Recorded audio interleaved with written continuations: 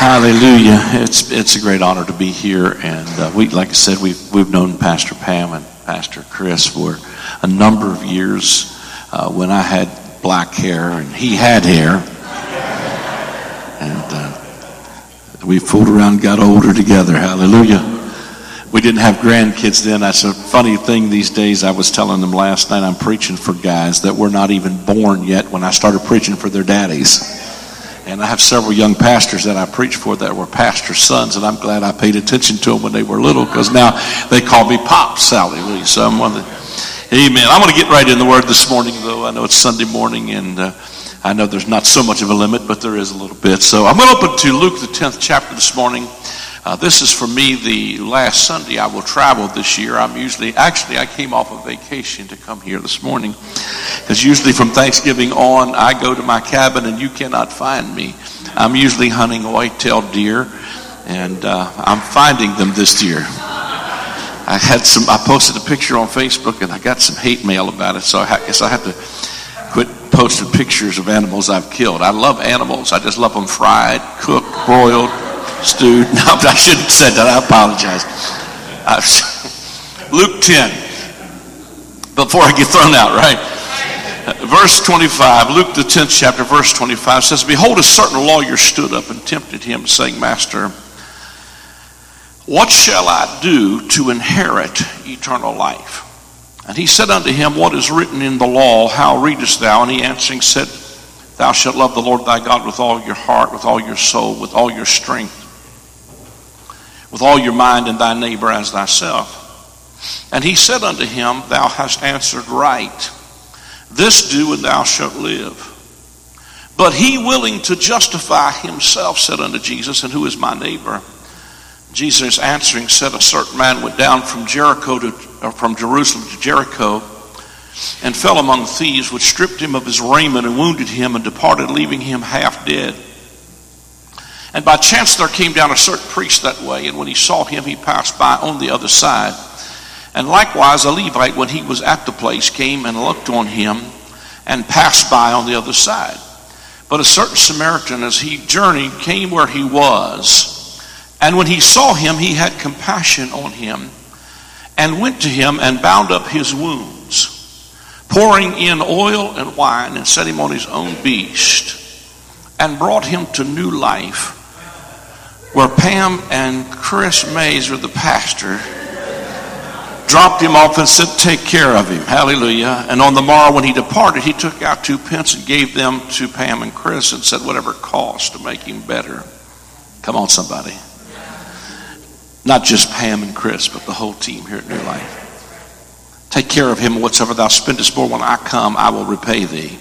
Which now of these 3 thinkest thou was neighbor unto him that fell among the thieves? And he said, He that showed mercy on him. Then said Jesus unto him, Go and do thou likewise. Now let me just unpack this for a little bit this morning. This was a certain lawyer that came to Jesus. When we think about lawyers, we think probably in terms of secular lawyers like we would have today in the American justice system. But these guys were professionals at the law of Moses. They knew the ins and outs and the legal loopholes of the law of Moses, because how many know by the time Jesus came on the scene, these religious dudes had made it somewhat manageable to make themselves look good and everybody else look bad. And this lawyer is coming to Jesus. And let me just say a few statements that I don't think will be so shocking here, but would be some places. Matthew, Mark, Luke, and John are in the New Testament, but they are still in the Old Covenant.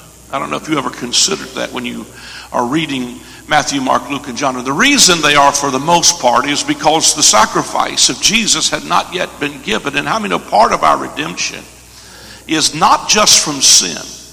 That's part of the package. How many know we are redeemed from the curse of the law? Come on. How many know he was made of a woman, made under the law, to redeem them that were under the law, that we might receive the adoption of sons? Hallelujah. And so, this lawyer is asking Jesus, what do I have to do?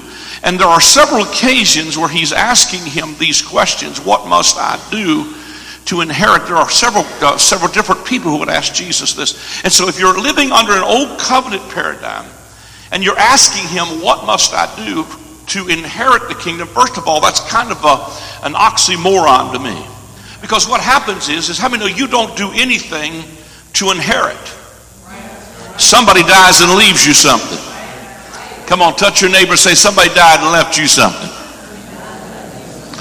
Touch another neighbor and say, you've never read your copy of the will, so you don't know what you have coming.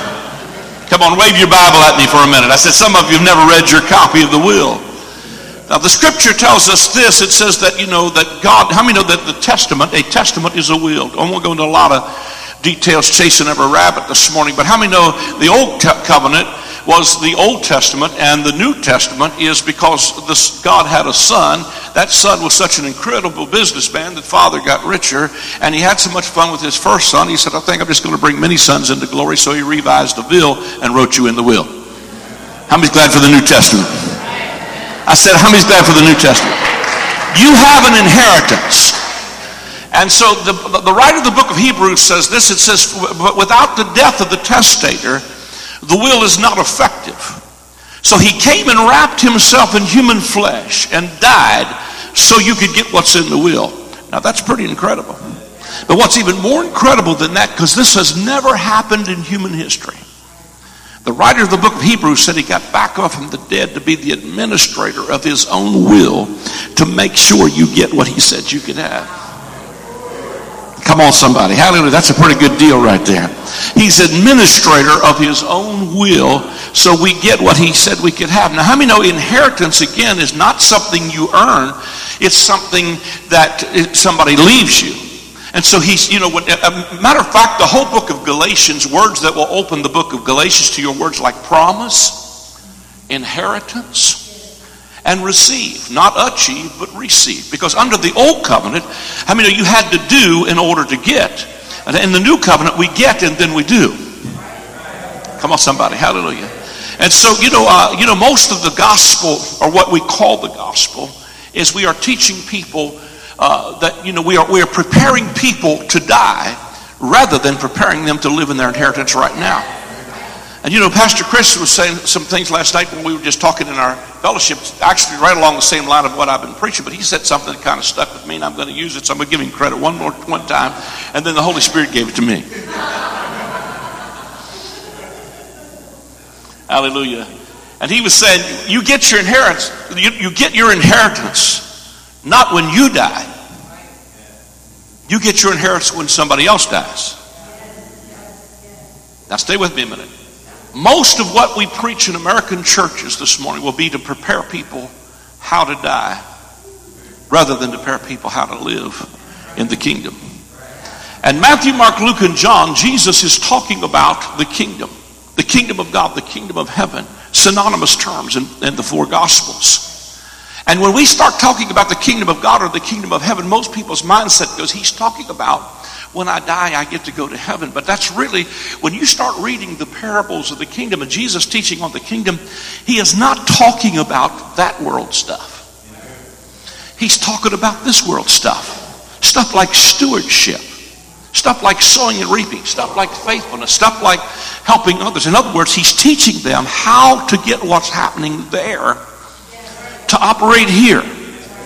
Your kingdom come, your will be done in earth as it is in heaven. Now I'm going to say some things about this scripture that might be a little revolutionary to some of you. But this lawyer is asking Jesus, what must I do to inherit eternal life? Now say this with me. So I want to preface what I'm about to say by saying this. So say this with me. He believes that eternal life includes going to heaven when you die. We got that settled? So I'm not doing away with that. Are we good? But see, there's a writer that I read some, and he read from a translation, and I began to do some research. And he read from a translation that read a little different here. When we see this word eternal, it's really not talking about a length of time as much as it's talking about a quality of life.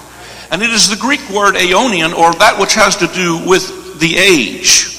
And this writer read a translation, I think Young's literally translates like this, and he said, what must I do to inherit the life of the coming age?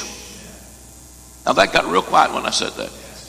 Now, he was including going to heaven, but in the mind of this first century Jew who's standing there asking Jesus, what must I do to inherit not just heaven? He's not thinking about heaven and dying. He's thinking, what must I do to inherit the life of the coming age? Because these guys knew that they were standing at a pivotal point in human history where an age was coming to an end called the Mosaic system, or the Old Covenant age was coming to an end. And there was the birthing of a new covenant age, or the present reality of the kingdom. How many know Jesus is not going to reign someday? He's already reigning right now.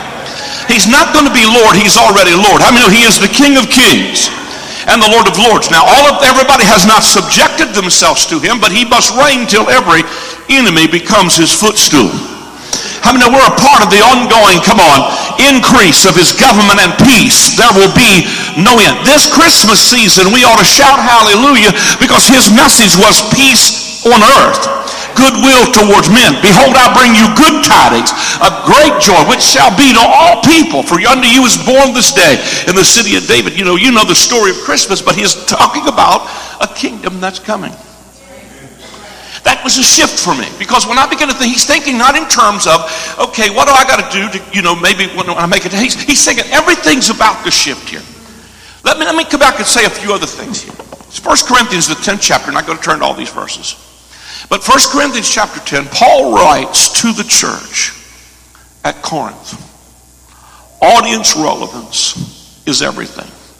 If I wrote a letter to the church at New Life, and I wrote to Pastor Chris, and I said, this letter is to the church at New Life, how many know that, first of all, the letter I write is going to have relevance to you?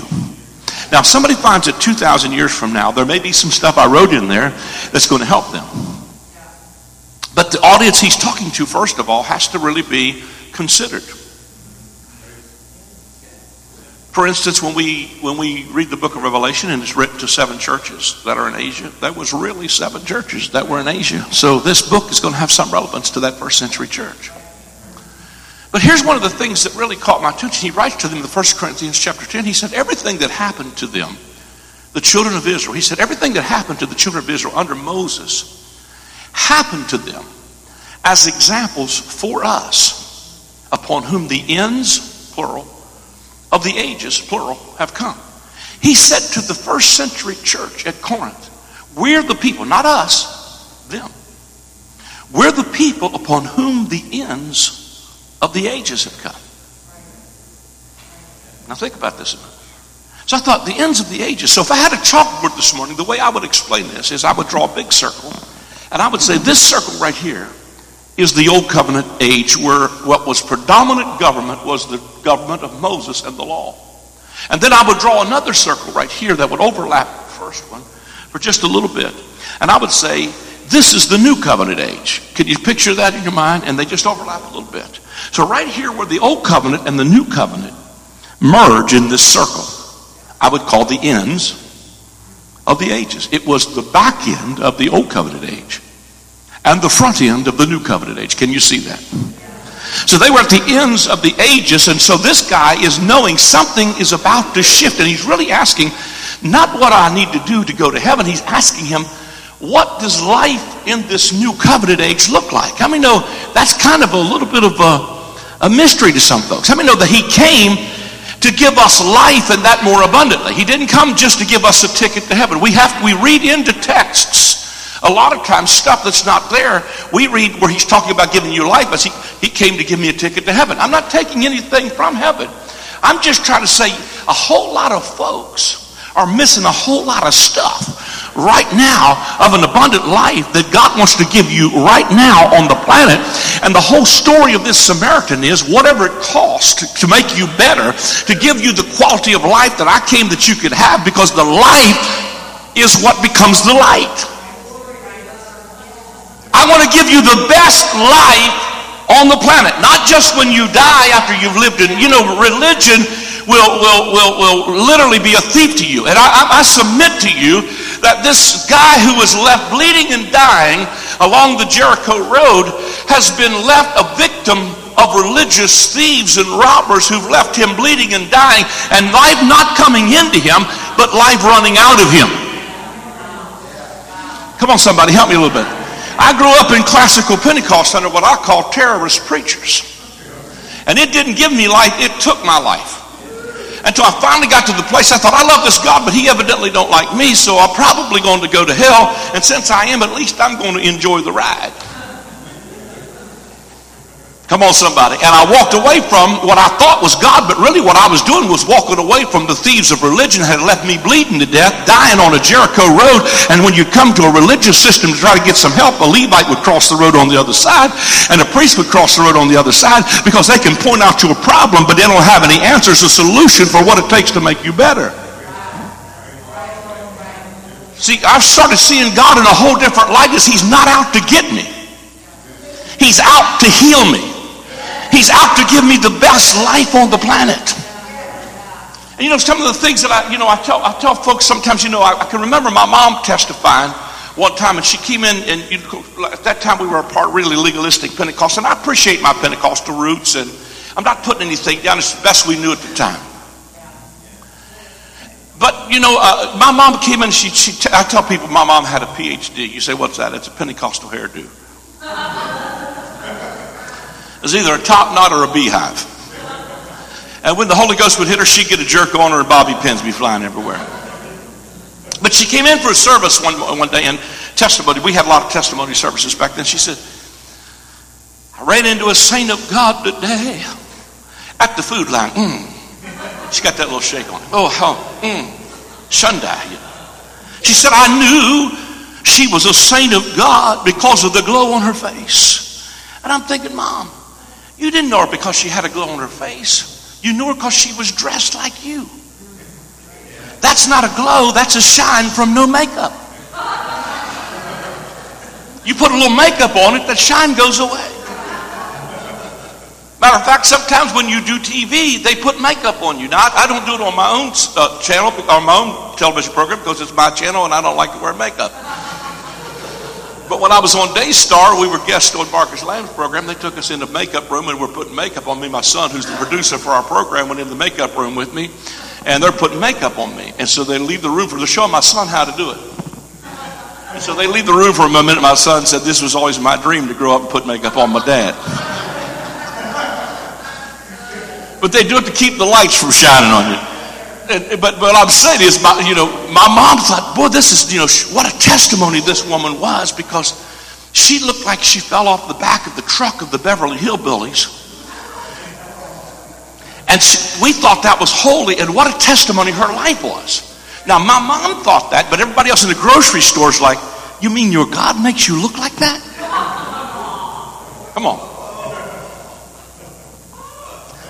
I don't know how much to say about this because they're not too far from here. I go to these Amish guys. These Amish guys started watching me on YouTube in the barn. They can't have electric in the house, but they can have it in the barn. And they started watching me on YouTube, and they started getting set free. They started listening to what I was preaching about the gospel. They were driving horse and buggies a couple of years ago. Now they're driving cars and dressing, wearing makeup. One of them bought himself a jet. Went from a horse and buggy to a jet. I'm like, are you free to travel?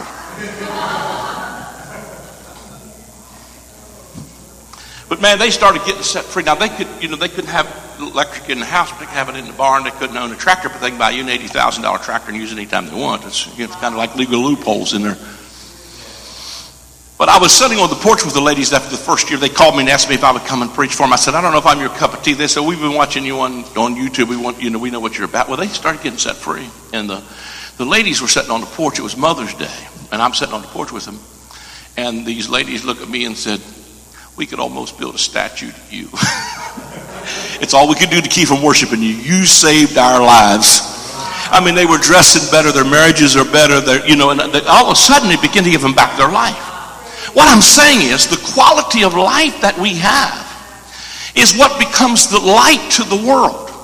We should have the best life on the planet. Because I believe with everything that's in me that I'm going to stand before God one day, and he's going to high-five me and say, I had a hoot living in your body. He came to give us a life, and that more abundantly. So the life of the coming age was more than just a ticket to heaven. While it included that, it was a quality of life that exists while we are presently here And Jesus said this, let me just define for you what eternal life is. He said, this is life eternal, that you might know the Father and the Son. So what he's saying is the life of the new age that's coming. I'm not talking new age stuff, but I'm talking about in the context of what they were saying.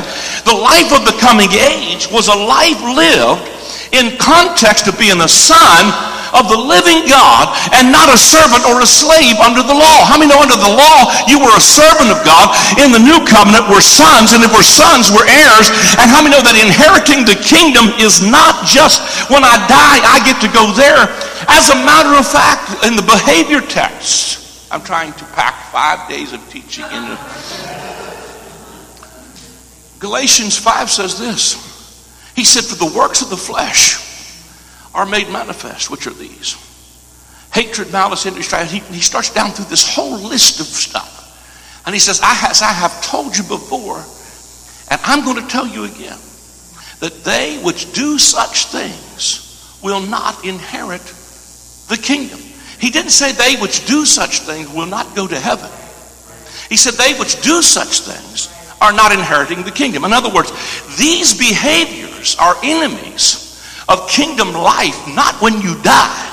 They are the enemies of life that are stealing your life right now, your righteousness, your peace, and your joy, because the kingdom of God is not meat and drink. It's righteousness, it's peace, it's joy in the Holy Ghost, and that's what produces the kingdom in your life right now.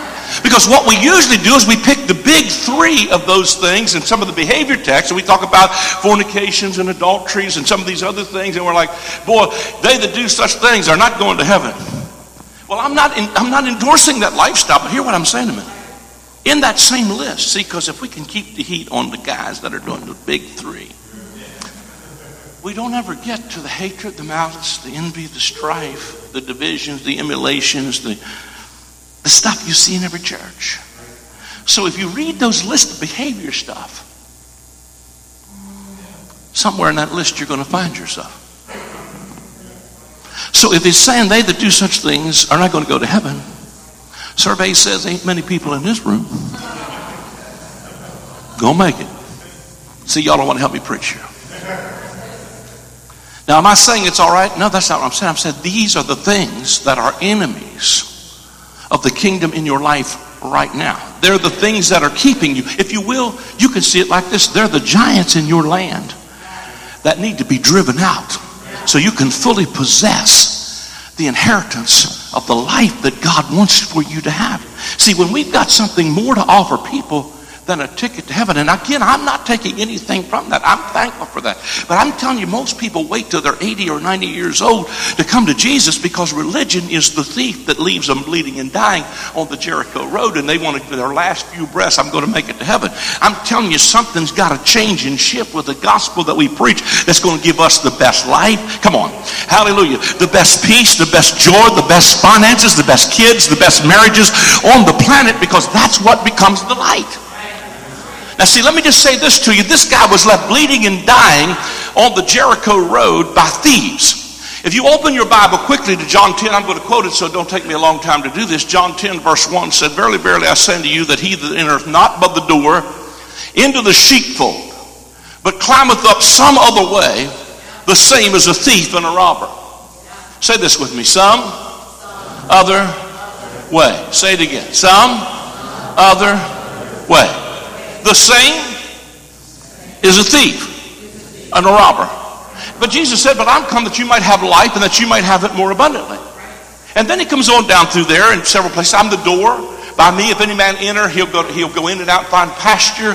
My sheep know my voice, another they will not follow. I am come that you might have life, that you might have it more abundantly. And then John 10:10 says, for the thief cometh not, but for to steal and to kill and to destroy. But I am come, not just so you get a ticket to heaven, that you might have life and that you might have it more abundantly. Deuteronomy 10 says, I think it's Deuteronomy 10, I want to give you the days of heaven on earth. He told, I want to bring you into a land that flows with milk and honey. He created a paradise and puts man in the middle of a paradise. That was his intention. That's what he wants for you, is the best life on the planet. Now, when you read John 10:10, everybody I've ever heard read John 10 will say the thief of John 10 is the devil. I disagree with that.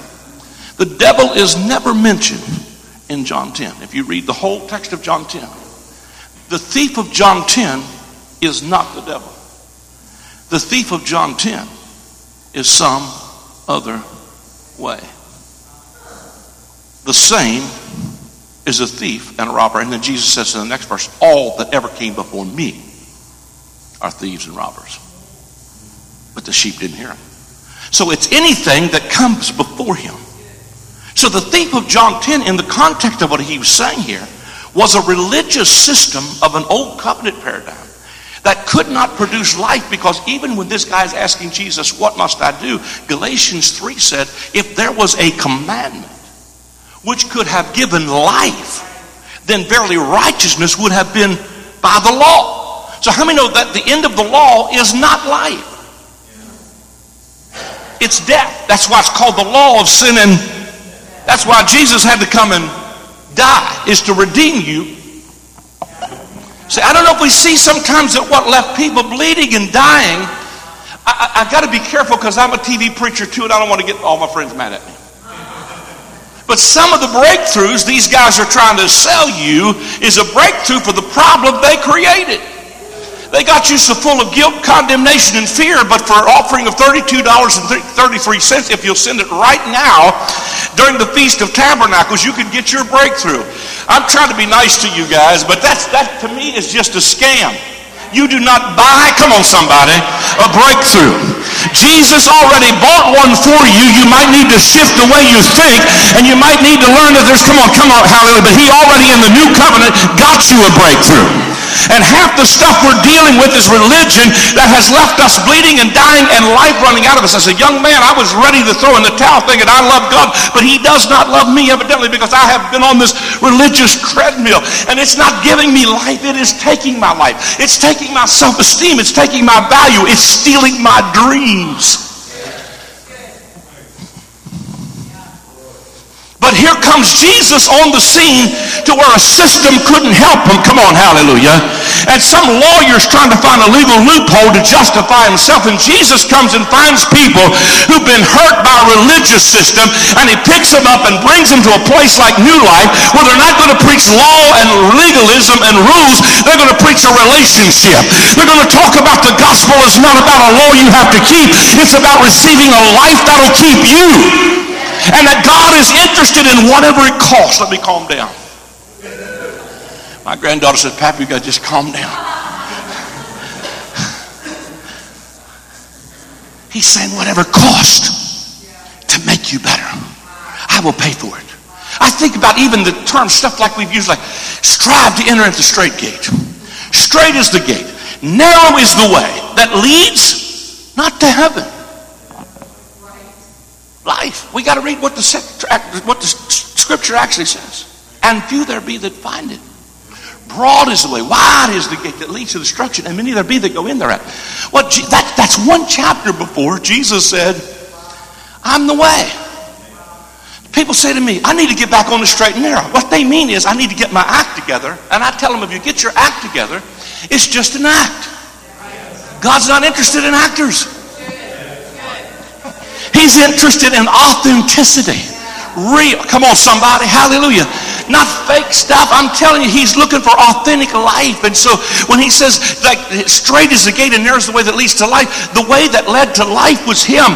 In the first century, the other alternative was that they were trying to find life through the keeping of rules and regulations, and they thought the straight and narrow is rule-based religion. And he said, there's few that are really finding this, but the way to life is not through your performance.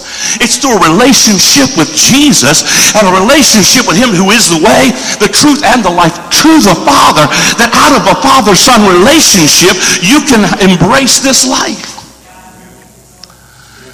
I love this text, and I wrote a book from this text in Matthew 11. He says, this is the latter part of Matthew 11. He said, are you tired? This is from the Message Bible. Are you weary? Are you burned out on religion? Come to me and I'll show you how to take a real rest. Walk with me. Work with me. See how I do it. you'll recover your life. I will teach you the unforced rhythm of grace. I'm not going to lay anything heavy or ill-fitting on you. Walk with me, and I'll teach. And I've thrilled many a crowd by preaching, are you tired? Are you weary? Are you burned out on religion? And I'll still do that. But man, the emphasis shifted a little, and I started saying, man, he's just talking about, man, I'm just done with it. I'm in rebellion with it. I just don't want nothing to do with religion. He says, listen, walk with me. Work with me, because a lot of people ran from religion, but they didn't run to a relationship with Jesus. And they end up shipwrecked. See, I'm not preaching a lawless lifestyle. I'm talking about when you walk with him, you work with him. He said in one chapter, he said this is a unique father-son relationship that the Father has revealed to the Son, but I'm not going to keep it to myself. I'm willing to go over it line by line with you. I'm going to teach you.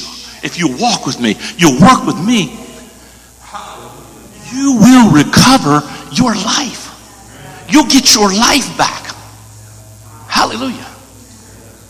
Hallelujah. This is good stuff. I love preaching this. You'll recover your life. See, I tell you, man, I was thinking as we're coming, I'm about out of time here. Hallelujah.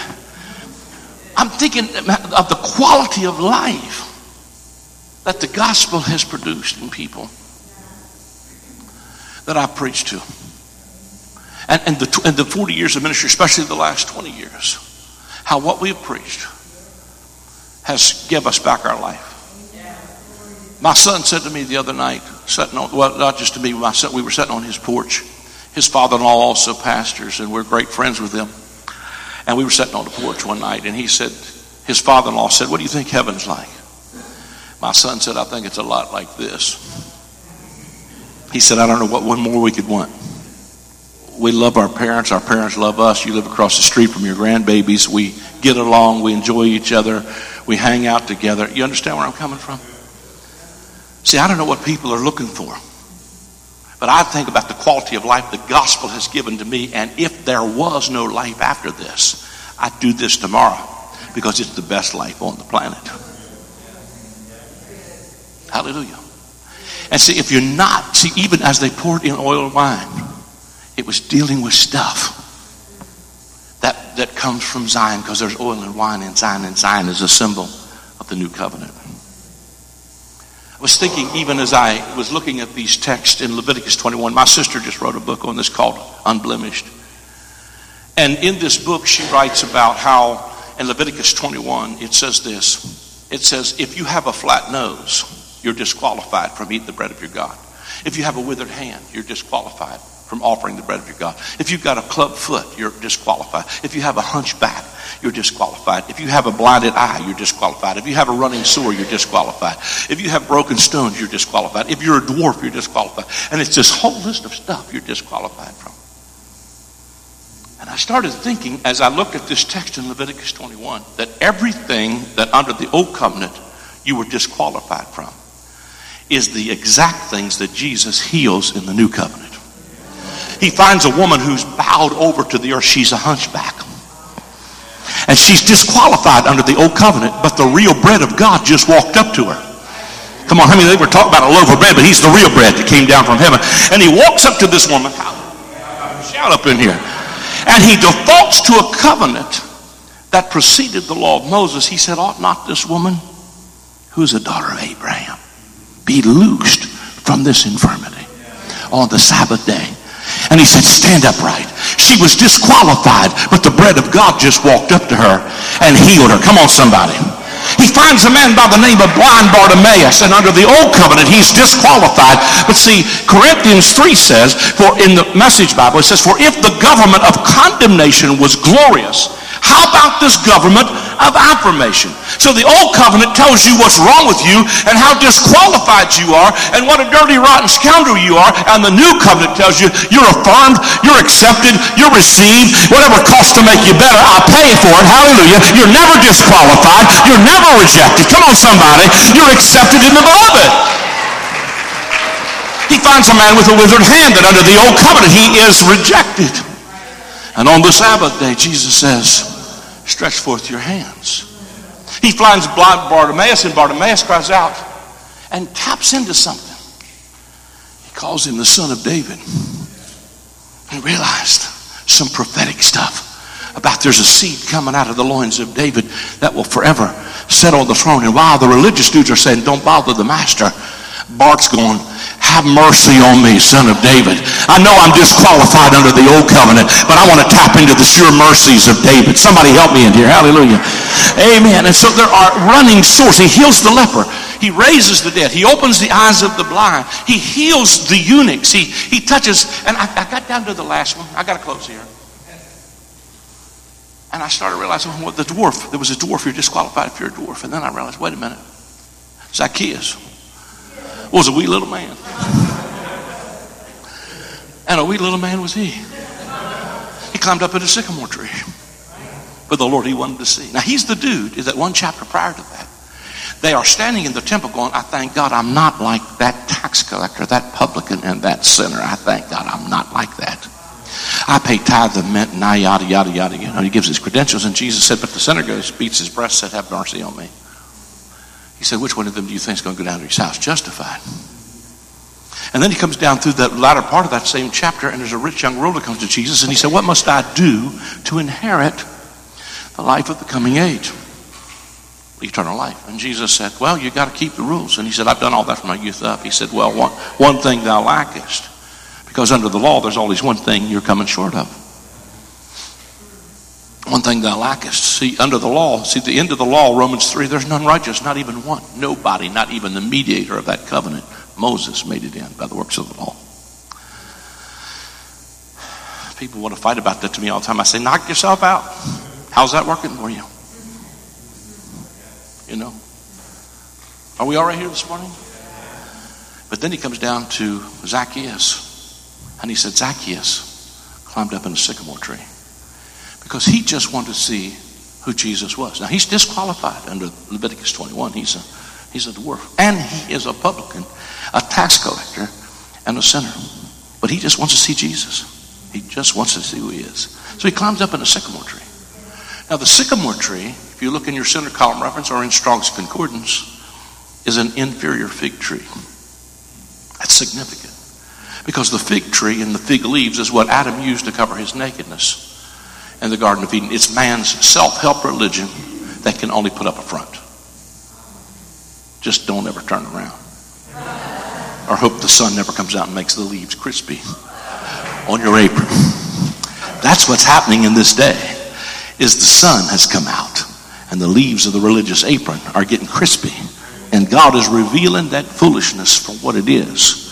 But in the midst of it, I prophesy to you that an authentic hunger for real relationship with Father God is going to emerge. It's going to lift people's lives out of the realms of bleeding and dying and into the areas of life. Because when Jesus comes to him, he says what I want to say to all the world. And I'm screaming it loud on television. Come down out of that tree. There's a whole nother tree. Come on, that redeems you from that tree of self-help religion. Come down out of that tree of religious apron, putting up a good front. And Jesus said, I must abide at your house today. Come on, stand on your feet. I'm getting ready to close here. I must abide at your house today. Jesus never asked Zacchaeus to do anything. The chapter before that, the rich young ruler comes to Jesus and he says, what must I do? He said, keep the rules, basically. And he said, I've done all that. He said, then sell all you have and give to the poor. And this dude goes away sorrowful because he was very rich. Couldn't give up a penny under law. But he goes to Zacchaeus' house and he don't ask Zacchaeus for nothing. He just goes and hangs out with him. I love that. Everybody else is going, this man has gone to be guest with a man who is a sinner. He's the dude we were pointing at in the temple, and Jesus went to his house. That's just like Jesus. I think you'd find his donkey tied at a lot of unusual places today. Hallelujah. And when he gets having dinner with Zacchaeus, Zacchaeus says, Lord, I'm going to give half my goods to the poor. Now see, Jesus didn't ask him to do that. But when Jesus moved in, He said, I'm just going to give half my good sport. Now, the guy under law can't give up a penny. But the guy under grace becomes very generous. Because something happened in his heart. See? Come on, somebody. See, I really am believing God to touch people's hearts even as it comes to in the area of giving, because when you start to understand some things under the new covenant, you can't manipulate people out of money anymore with fear and curses and everything else. That's just not biblical. I'm sorry. But I will say this, and I've cut through the whole doctrinal fact and all the fight about giving and not giving. Here's the bottom line. What you don't support goes away. I don't care if it's a baseball team, a PTA, or your local church. But I think when your heart gets touched, you'll start to pour out of giving in a whole lot of ways. And Zacchaeus gives half his good. And he said, if I've done anybody wrong, I'm going to restore fourfold. Jesus didn't ask him to do that. What happened? Something happened in his heart. He was not doing in order to be. But once he got a hold of this, there was an outflow of a change that had taken place in his heart. See, I'm convinced this is a heart issue. You know what? I know I'm just a little bit lengthy here this morning. My brother deals with a thing called Life or Drugs in our town. We're involved in several outreaches that deal with drug abuse and some of that. It is a national nightmare right now. This opiate addiction is a national nightmare. And not just that, but other issues. But I got to tell you, man, what I believe he does with some of that, I've said just the last meeting I did was on a Friday night of an outreach where it was a rehab center. And I said, whatever it costs to make you better, he's willing to pay the price. He finds you, but if it's not just that addiction, it may be some other kind of thing. It may be some other area of your life that you're struggling with. See, what I'm preaching this morning is not just to say, que sera, whatever will be, just go do your thing and it's okay. No, all of that leads, in other words, there are activities that will lead you to shipwreck. There are stuff that takes people's lives. And here's the bottom line, and here's a good litmus test. If it's not giving you life, maybe it's time to give it up. You say, but see, here's the deal, man, especially with addiction. If you could give it up, you would have. So how many know what happens is, and we say this for addicts, but it happens on every level of life. We say to them, you need a higher power. And you can, in some of the recovery programs, I say, well, you can have a Ford or a Chevy or your car or your kid or whatever as your higher power, but I've never seen a Ford or a Chevy deliver anybody from drugs. But I've seen Jesus do it. I started seeing things like everything that we deal with in our lives that are taking our lives. I've asked the Lord to help me in simple things that are maybe not necessarily sin issues, but health issues or life issues that say, I am powerless. Hello, my name is Lynn, and I am addicted to pie. There's only two kinds I like, hot and cold. Not just pie, you know what I'm saying. What I'm saying is, man, I found out one of the fruits of the Spirit was actually self-control. Who'd have thunk it, You don't have to eat the whole pie. What? So, no, I'm not addicted to white powder cocaine. I'm addicted to white powder sugar, I mean, sometimes I'm just using simple examples. How many know those are issues that are not heaven, hell issues, but they're health issues that might be taking your life. And so I say, Lord, I need your help in some of these areas. How many know you can ask him for help in every area of your life? Anger management, personality issues, all kinds of stuff. Because it's not that you're not going to heaven when you die. It's that you're missing the life of the kingdom right now. And this abundant life. Come on, hallelujah. Hallelujah. And whatever cost to make you better, he's willing to pay the price. Reach over, get somebody by the hand. I'm going to turn it back to Pastor Chris here in just a moment. Hallelujah. Hallelujah. That's, wherever you're at, I think the song they were singing this morning was so appropriate because it really deals with the fact that he's here and presently here to care about us. I think when you stop seeing God as this austere old man who can't wait to slap you upside the head and judge you, but even his judgments are with the intent of correcting you to life. In other words, you got to think of God as a parent. He's not just out to beat people, kill people, torture people, but he will correct you to give you the best life. He loves you too much to leave you hurt yourself and to hurt others. Can you hear that? And so he said, look, there are some things, and you know what? Sometimes we're not willing to give those things up, and they're like stuff I'm not willing to repent about yet. But you know what happens is they ultimately run out, and they lead to crises or chaos. But chaos is the end of what's not working anymore. But it's also the beginning of where God starts to turn your life around. Because something brings you, either the goodness of God will lead you to repent, or the repercussions of your actions lead you there. Hallelujah. And you know what? I think there comes a moment where we come and say, listen, these are areas I need some help in. So right now, just take that person's hand beside you. I'm going to pray, and I'm going to turn it back to Pastor Chris. Father, I thank you this morning that you found us bleeding and dying, life running out of us, victims of thieves and robbers of every other way. But you came that we might have life. And you poured in the oil and the wine. And you said, whatever it cost to make them better, I paid the price. And if it cost anything more, I will pay that too when I come.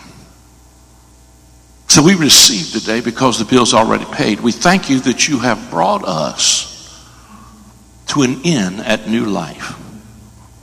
And in this place, there is oil and wine in Zion. So I pour in the oil and the wine today into the lives of your people. Hallelujah. To receive healing in our emotions, even as the Spirit of the Lord already spoke through Pastor Chris, whether it is emotional, whether it is our minds, whether it is our bodies, whether it is our relationships. You're willing to pour in oil and wine to give us the best life on the planet. That life is the light that will attract men to come to the brightness of our rising. Not our legalistic, pious, religious activities that make us look like we're holy and they are not, but because the quality of our life is such a beacon that people say, I want that kind of a life. Your kingdom come. Your will be done in my earth today as it is in heaven. In Jesus' name. Amen. Amen. God bless you, Pastor Chris. Come on.